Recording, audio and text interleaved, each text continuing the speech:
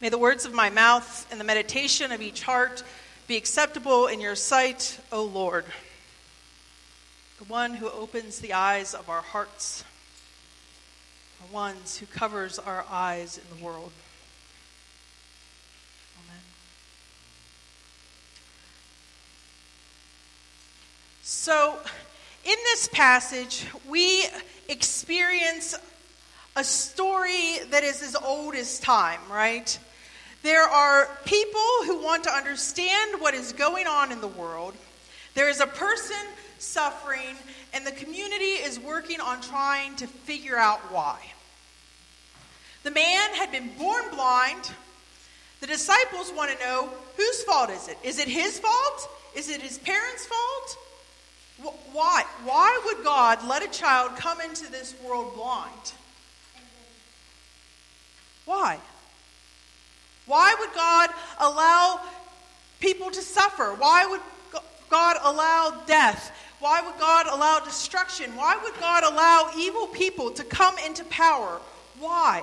Why do bad things happen in our world when we have an omnipotent, omnipresent, loving God? We all struggle with this issue. We all are pulled apart trying to figure it out.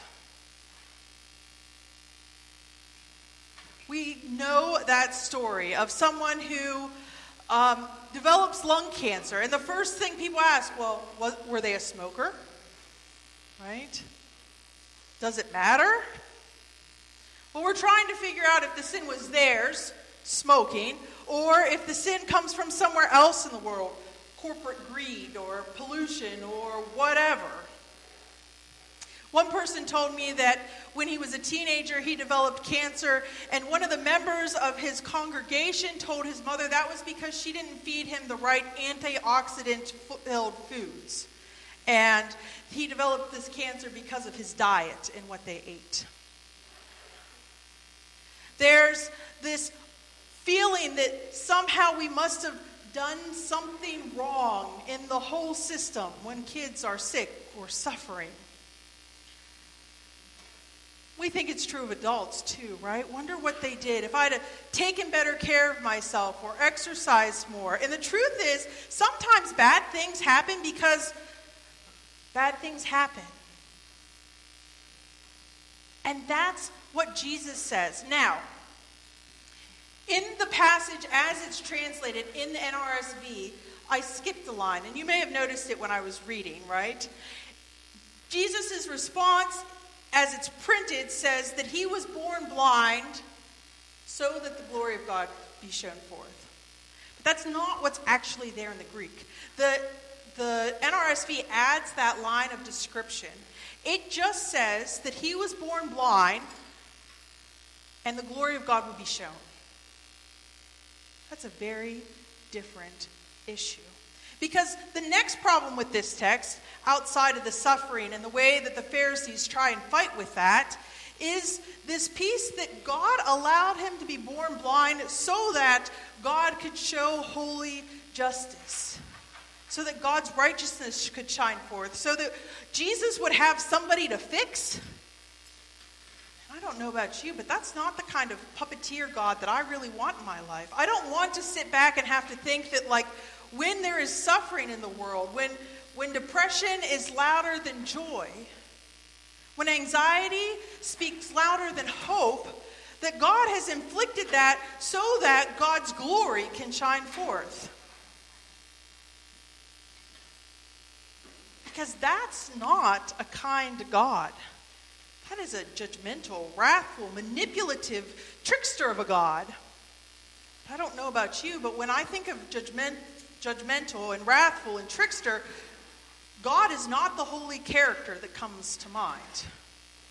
The devil, the force of evil, those things which we pronounce to be false in the waters of baptism are those things. So that can't be God. But if we take what's written there in the Greek, then we can look at it differently. There's no allowing. There's no force. There's no God who knit us together in the mother's womb changed the way it would be so that glory would show better. No.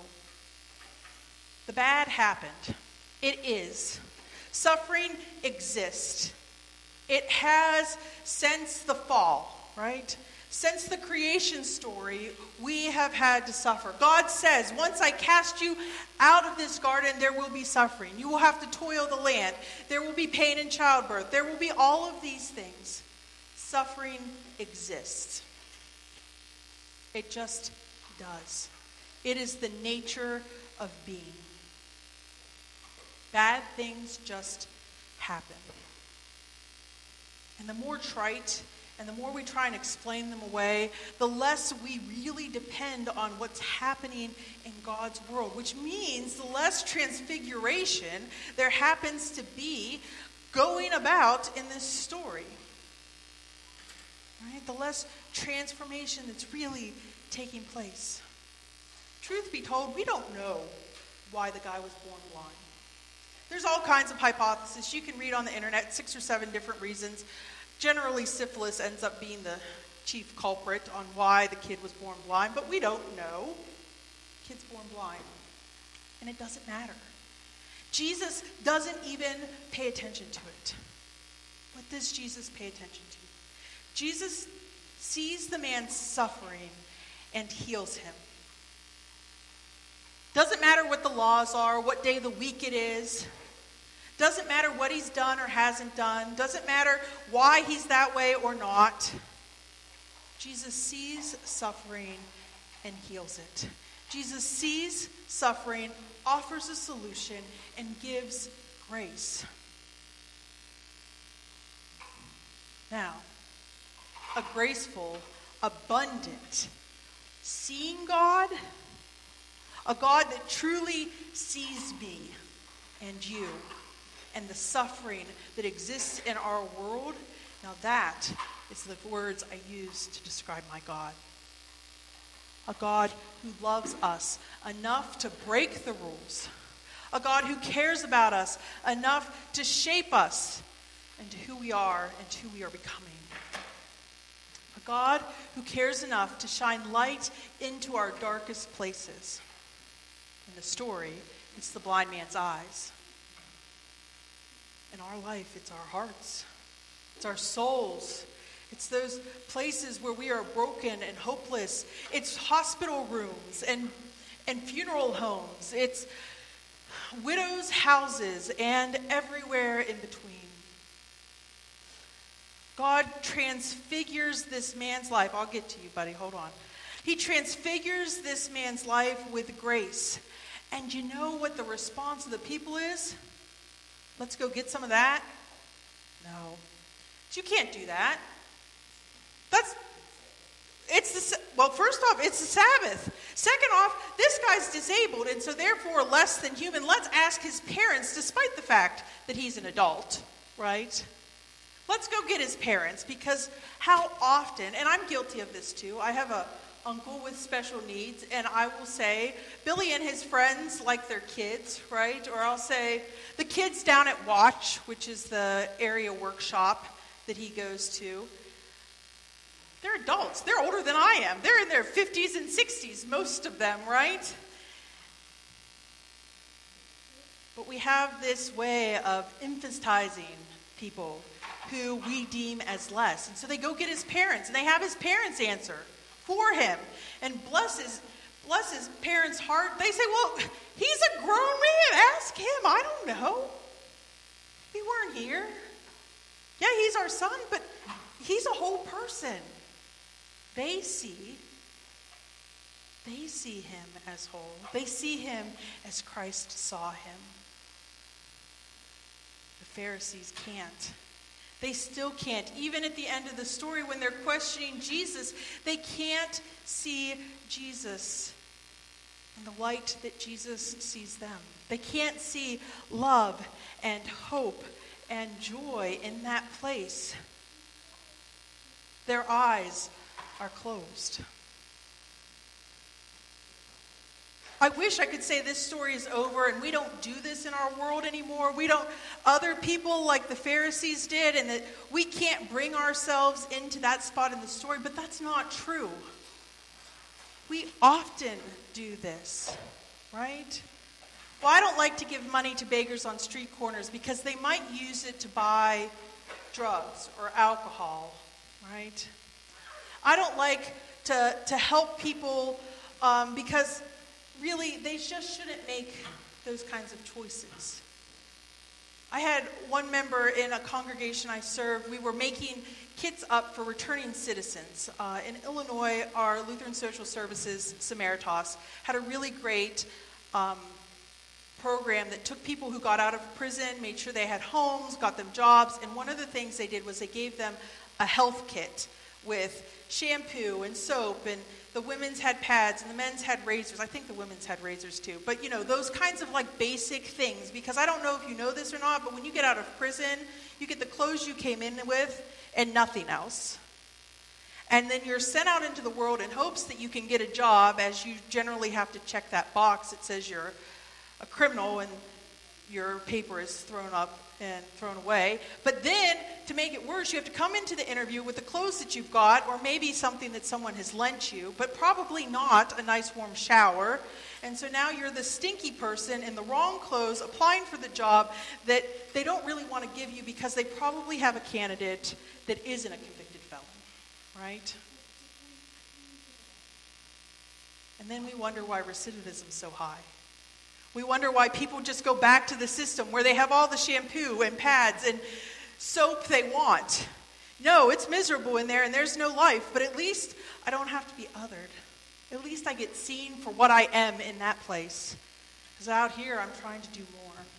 And I had one member come to me and tell me that we shouldn't be making these kits because it was their own fault. They had ended up in prison. And then they should just pull themselves up by their bootstraps. No, that's not grace. That's not love. That's not new life. That's not transfiguration. Our world is full of places where this kind of sight is needed. Where people are seen as people, where we look into the eyes of others and don't just see their brokenness, their sinfulness, the parts of the world that hurts them, but rather we see Christ in them. That when we look into people's eyes, we see someone who God loves deeply. And they feel seen. Not for their past, not for their sins, not for their brokenness, but for the person God is calling them to be, for their best version of themselves.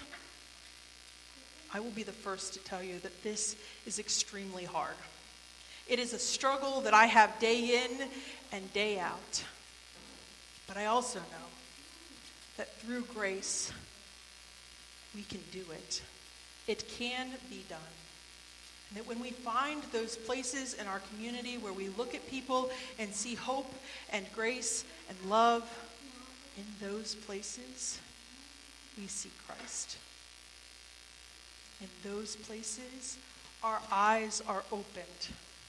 The mud that has been put on our heart is washed away, and we become like that blind man, living testimonies and able to wash the hearts of others so that grace may abound. And then, eventually, when the kingdom comes, suffering won't matter. Where it came from won't matter. Why it exists won't matter, because we will all live in the glory of God. And that's good news. Amen. All right, guys, I gave you a little extra time. You want to come up here for a minute? Can you bring your special project? So today's Transfiguration Sunday. Are you guys coming?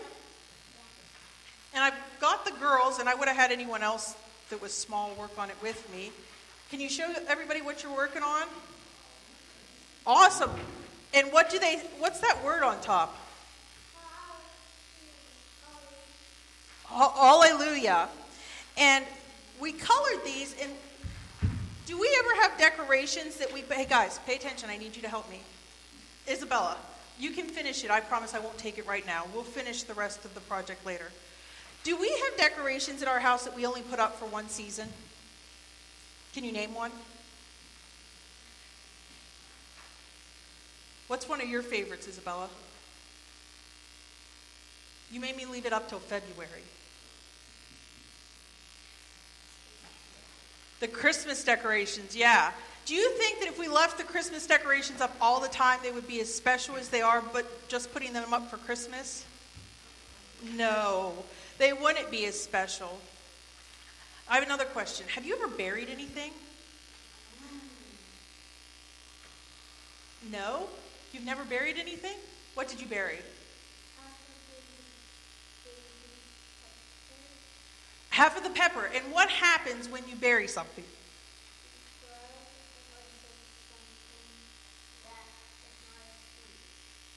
It grows unless it turns into soil and helps other things grow. Yep, that's true. So what we're going to do is after you finish coloring in your butterflies, we're going to bury these alleluias for 6 weeks during Lent.